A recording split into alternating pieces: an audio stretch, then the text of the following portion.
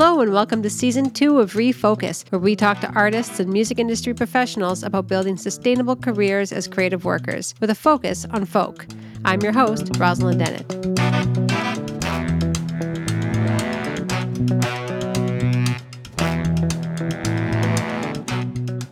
Hello and welcome to Refocus. Today we're speaking with Samir Baijal. Samir has been the artistic director at the Hillside Festival since 1998. He also programs entertainment at the University of Guelph, where he has worked for 30 years. His favorite activity is going to concerts, as you can well imagine. Here's our conversation with Samir.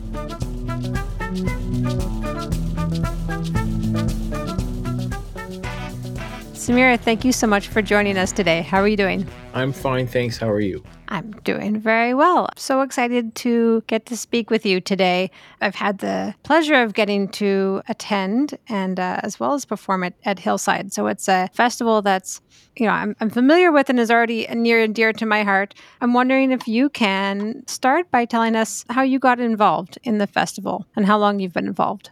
I've been involved with the festival since like 1994, I think, 93, 94. I was just asked to kind of get involved because I was already booking music for the university. I ended up at that time joining the board of directors. It was a very hands-on board at that time. And then eventually just the circumstances were such that, we didn't really have anybody to do the official role of an artistic director. And the circumstances were that, we needed somebody to do that. And I just ended up doing it for the time being. It wasn't supposed to be permanent. It was going to be like, oh, I'm going to do this for a few months and get things started for the festival year of 98 or whatever. And then we would hire somebody, but it didn't work out that way. My plan was not to work for the festival. It was like, I was on the board. I said, I think I can help out here and at least get the process started until we figured out what we're doing. And then it just turned out that it was harder to find somebody than we thought it would be. And by the time we were doing it, I'd already booked the whole festival. And it was like, well, why don't you just do it? And I went, well, okay, let's see what happens. And that's kind of, the rest is history, literally, so. Yeah, that's decades in the making. That's amazing. Mhm. So I'm wondering if you can give me like a bird's eye view of the festival. Yeah, I mean the main event, which is the summer festival, which has been going now, is I think this will be year 41 that's coming up. It's like 3 days, 6 o'clock to 6 to 11 each on Friday, and like 11 to 11 each Saturday, Sunday on Guelph Lake Island. And it's a conservation area. It's a really beautiful spot, and there's like an island there that we actually use, and we have a permanent stage that we built in the early 2000s that we use as our main stage there. And then there's like multiple stages and tents and stuff. There's a very special vibe at Hillside. It seems like there's a community that's being created there and fostered there. What do you attribute that to? And can you describe it a bit?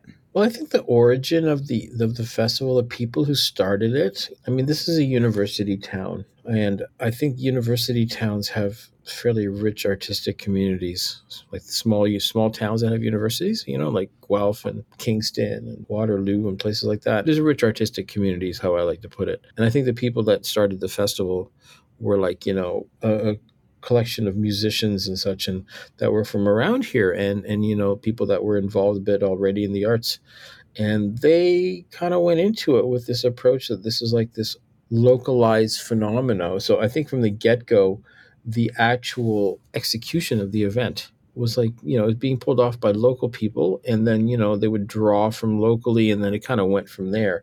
But I think it's just because right from the beginning it was like, okay, well, where we're going to go, I mean, from what I was told, when they ended up going to, originally they were going to be on a farm and it didn't work out, and they went, okay, we're going to go to this Guelph Lake thing. And then the thing from there was like, well, you're in a conservation area and you want to be respectful to the land where you are. And, so all these things that were like done that, that Hillside has been known for over the years were just plain common sense. It wasn't like, I mean, the word green wasn't even around back then. It was just like common sense that, yeah, of course you want to be respectful of the land. You want to clean up after yourself. You want to have like, really strong values and ethics. You don't want to be commercial, be grassroots sort of that way. You don't want to have like corporate stuff going on. So I think it reflected right from the beginning a really kind of personal approach to putting on a festival, that people were very passionate about it, and it drew volunteers from here. And I think that's the biggest thing, is that the volunteer base is huge and has evolved over time, and these people really love doing what they do. Yeah, so I think that's a big part of the community that you're talking about. Is it's just that the word community is funny, because I look at it over time as like it's a community that actually doesn't have any borders, because when people come to the festival, they come from all over the place. They come from around here, but they come from all over the place. And it's kind of like when they get there, it's like you get into this zone, right? So it doesn't matter where you're from. It's not like a festival that's like, oh well, we only want to draw from local audiences. That's not true at all. It's more like, it's a community based upon like common beliefs and values and things like that, open minded to all kinds of music, which is what the festival's always been. Like it's not a folk festival, it's just a music festival, right? So the audience is really open minded and willing to embrace new artists and all different types of music. So I think that's where you put all these things together, and being smart with how you treat the land, and recycling and all these different things that have happened over forever. That's what I think gives it this characteristic of, it's a real community in the true sense. Yeah. Yeah, you mentioned the relationship with the land and some of the environmental efforts. I'm wondering if you can just talk a little bit more about that, because I feel like Hillside is really an example that's used a lot in terms of festivals that are green, festivals that are kind of putting in some work to be sustainable. Can you talk a little bit about that?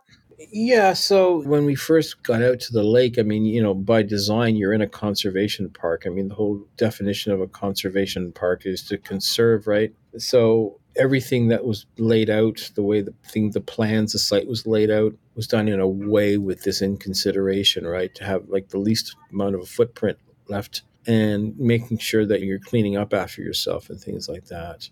Planting trees. We plant trees out there. We've been planting trees out there forever. There's an environmental team. I mean, there's so many different aspects of it that, I mean, when right down to like not using disposable plates or anything like that, right from the beginning, it was like, we're going to have dishes and we're going to have a dishwashing station. So that's where that happened. And then at some point along the way, when bottled water all of a sudden started becoming a thing, where like bottled water started showing up all over the place. And it's like, after a few years of that, it was just like, well, why are we having bottled water? This is ridiculous. So let's get a truck. Water should be free.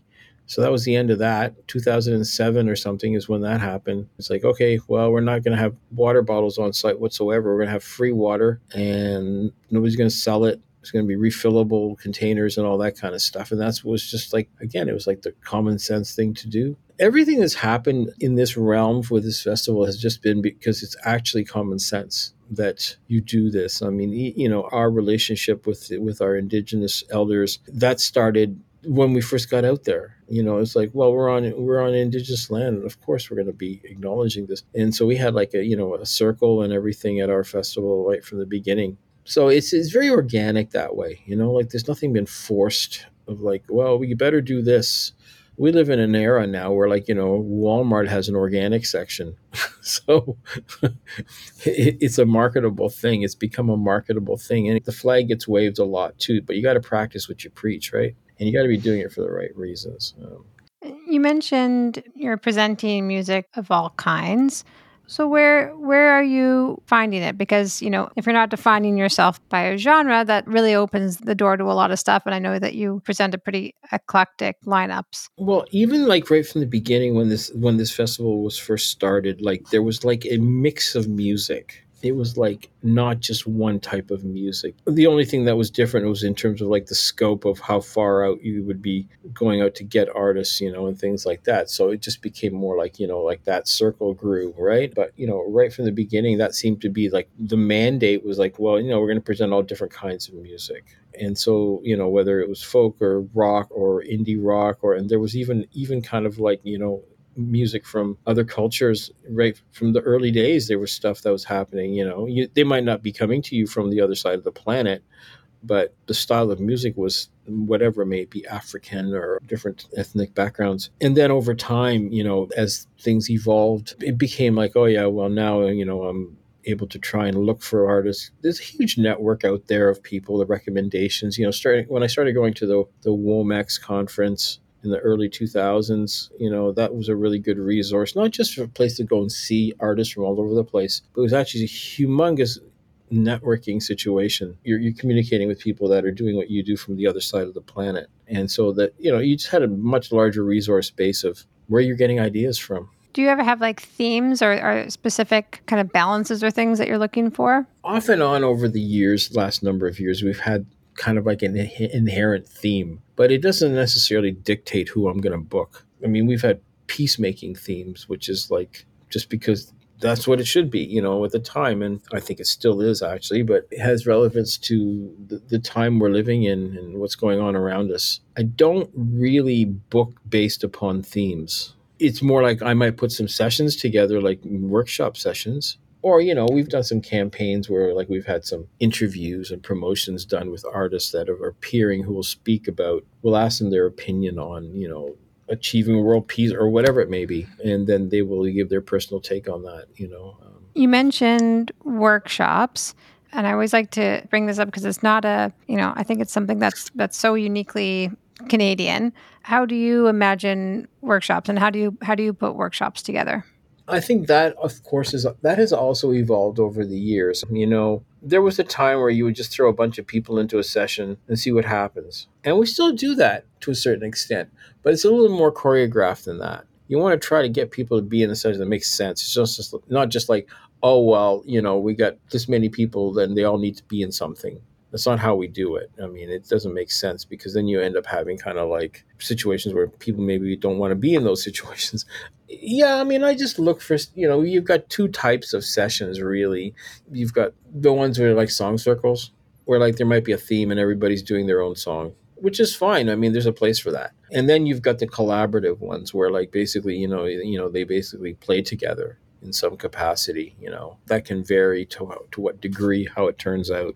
Sometimes you have ones that just turn out to be completely full on jam sessions improvised, and other ones that sort of like more of a, in between, some familiar and some not familiar. Like, I mean, a lot of time it's just a chance for the artist to just kind of drop their guard and just like, let's have some fun and see what happens. It's a very popular part of the whole thing. I mean, people love them, but they don't always work, but you're sort of taking some chances, right? But when they do work, there's something else.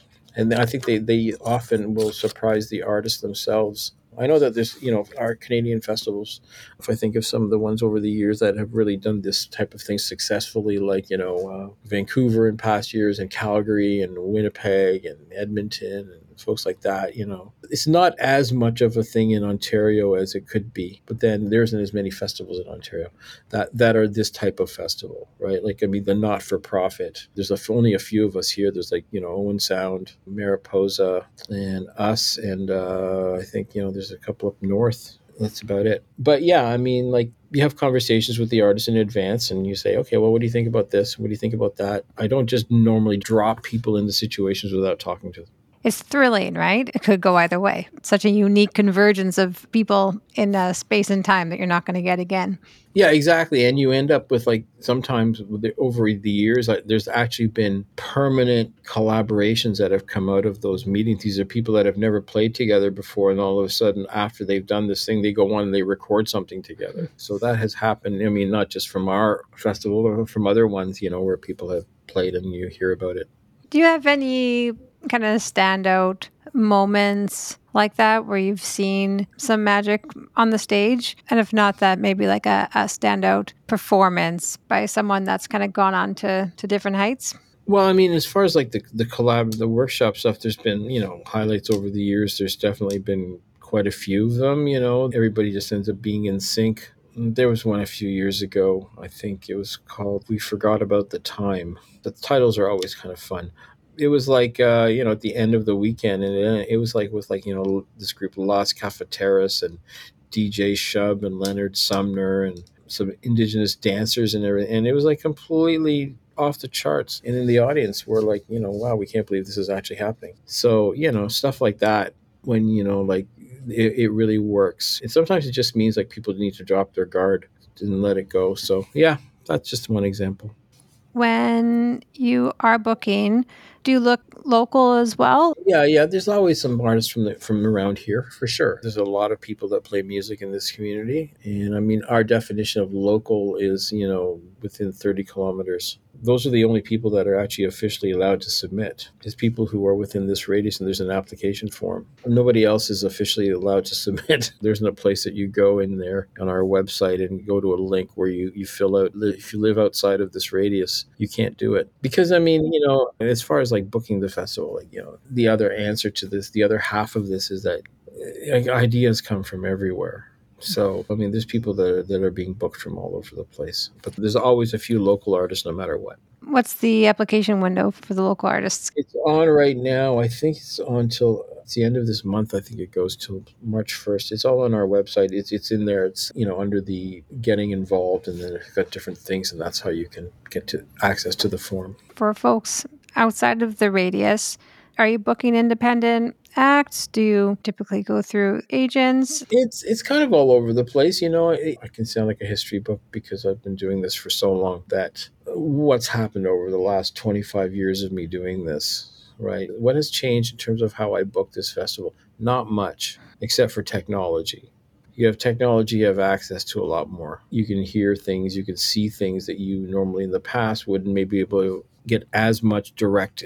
Like here's artist X playing live. This is what it looks like. So you can get way more feedback. And then also just like in terms of the resources that are available for what you can check out what they do now. But in terms of the process, it doesn't really change much. It'll be a mixture of all of the above. I mean, I deal with agents a fair bit, but it's kind of customized, right? It isn't just like, here's our list. Who do you want? It doesn't work that way. It's like, you get to know people and they know what you do. So they don't make recommendations that are like, well, why would we ever book that? It doesn't fit our programming. There's actually sensible recommendations being made. They know your event and they know you. So Is there a way that you don't want to be contacted? I don't necessarily like to be constantly asked about it over and over again. Believe me, I completely understand where like people who are doing this is what they do. They want to try to get gigs. So when you run into people in different places and it just comes with the territory. It's just that it can get delicate in the sense that, you only have room for so many artists, right? And not everybody can play. And any festival, anybody who does this job for any festival in any city will tell you that a lot of the artists who live there think that they should be playing the festival. And I get it. I understand why they feel that way. It makes total sense that they feel that way. Is it possible? No. I mean, it's impossible to sit there and say, well, every single person who plays music in this community should be playing here. There's hundreds of them. Or if you get into bigger cities, there's thousands of them. And again, I'm not on a criticism, it's more like just a fact. You're not programming the Hillside or Mariposa or whomever local artist festival. That's not what you're doing. You are programming something which people will want to come and see so they can get all kinds of stuff. So there's some local things, but there's also like a whole ton of stuff that normally doesn't come into your area, right? Like, I mean, there's this thing of like, well, there's some people that'll say, we don't want to see that many local artists at the festival because we can see them at any time during the year. Other people feel, oh no, it's a really good opportunity to see somebody play who's local, who's getting a chance to do something in a different environment, and I get that too. So I understand that part. There's two sides to the whole thing, right? But you're booking basically a festival of people that are coming from different places. And there's a component of it that has some artists from the area too. So Do you typically book around like a headliner? well, I mean, that approach has been kind of in there for all along. I mean, it just varies in degrees as to what extent you go. And I mean, I think we're in a time now where, like, when I first started doing this in 1998, I said something about how, it's important for us to note that we're actually part of the Southern Ontario marketplace. Like, we're not far from Toronto. Like, we're in a busy region. There's a lot going on. So we are part of that market. Doesn't matter what kind of event we are part of that market. So people have decisions and choices, and the only thing that's happened over time is that there's more of them now. There's more events, there's more festivals. Some have come and gone, but there's just a lot going on. So it's important that you try to maintain some identity and uniqueness in terms of what you do, because it's really easy to have things that people start comparing to each other. And even though they're very different, like, I mean, we're not a headliner driven festival, but we've had our share of them. We're also surrounded by tons of festivals and events and things. So there's people playing everywhere. So it's kind of like, well, if we don't have them, people can go see them somewhere else. That's fine. It's good for people can go see such and such things. So if anything, what I feel is important is that we continue to try to maintain our own identity. And your own identity isn't necessarily based upon who you book. Like, I mean, we're not a big font festival, as I call them. Like, we're not like, have the first 6 names in some humongous font and everybody else in something you can hardly read. That's not us. We do alphabetical, A to Z, same font size. You recognize a few names more than others. We're not a big font festival is cool. I haven't heard anyone say that line before. That's awesome. Yeah, it's just, and over the years, I've seen other people that have adopted this thing of being alphabetical on their posters as opposed to like having this thing where like it starts with like really huge names at the top. And then, after you get past 5 or 6 of them, as you're starting to squint your eyes trying to read things. And it's too bad because, I mean, if anything, at all of these events, there's tons of amazing artists, right? So it's just the nature of the beast. Some are more like that than others. It's more like, just the way it's a type of marketing, right, too. Mm-hmm. How many artists do you typically book in a festival? Well, I'm trying to scale it back a bit. It's gotten to be too many. It's getting complicated trying to schedule that many artists. So, I want to say between 50 and 60, and I'm hoping it'll be more towards the 50 because it makes it easier to schedule. But I mean, it's also hard to say no sometimes. So, but you got to find the balance. So, I mean, if anything, there's also what it costs to put things on these days is just way more than it ever used to be. Yeah, absolutely. Before we wrap up, I'm wondering if you can give a little nugget of, advice or stuff that you've seen that you like. What are some things that artists can do to make them stand out to you? Well, I mean, the most important thing has to do with like, if you're going to approach somebody about performing at their festival, make sure you're familiar with their festival. Make sure you know what they do and the kind of things that they do. And believe me, we do get lots of artists who know that, including agents. They know it. Another thing is, have some good experience playing live, but I mean, doesn't mean that you can't be new. Always try to envision, like what your live show is going to be like. That's pretty much it, because the rest of it is kind of like fate. Every year this happens, the highlights of the festival each year end up being with artists that most people had never heard of. Well, that's great. Samir, thank you so much for chatting with us today, and we'll see you soon. Okay, take care.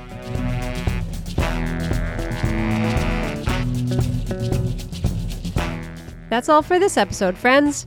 The Refocus podcast is brought to you by Folk Music Ontario. Find out more by heading to folkmusicontario.org/refocus. That's REFOLKUS. The podcast is produced by Kayla Nizon and Rosalind Dennett and mixed by Jordan Moore at the Pod Cabin. The opening theme is by King Cardiac and the artwork is by Jamie Card. Please give us a download, a like, subscribe, rate, and review to let us know you're listening. Until next time, keep it folk and have fun.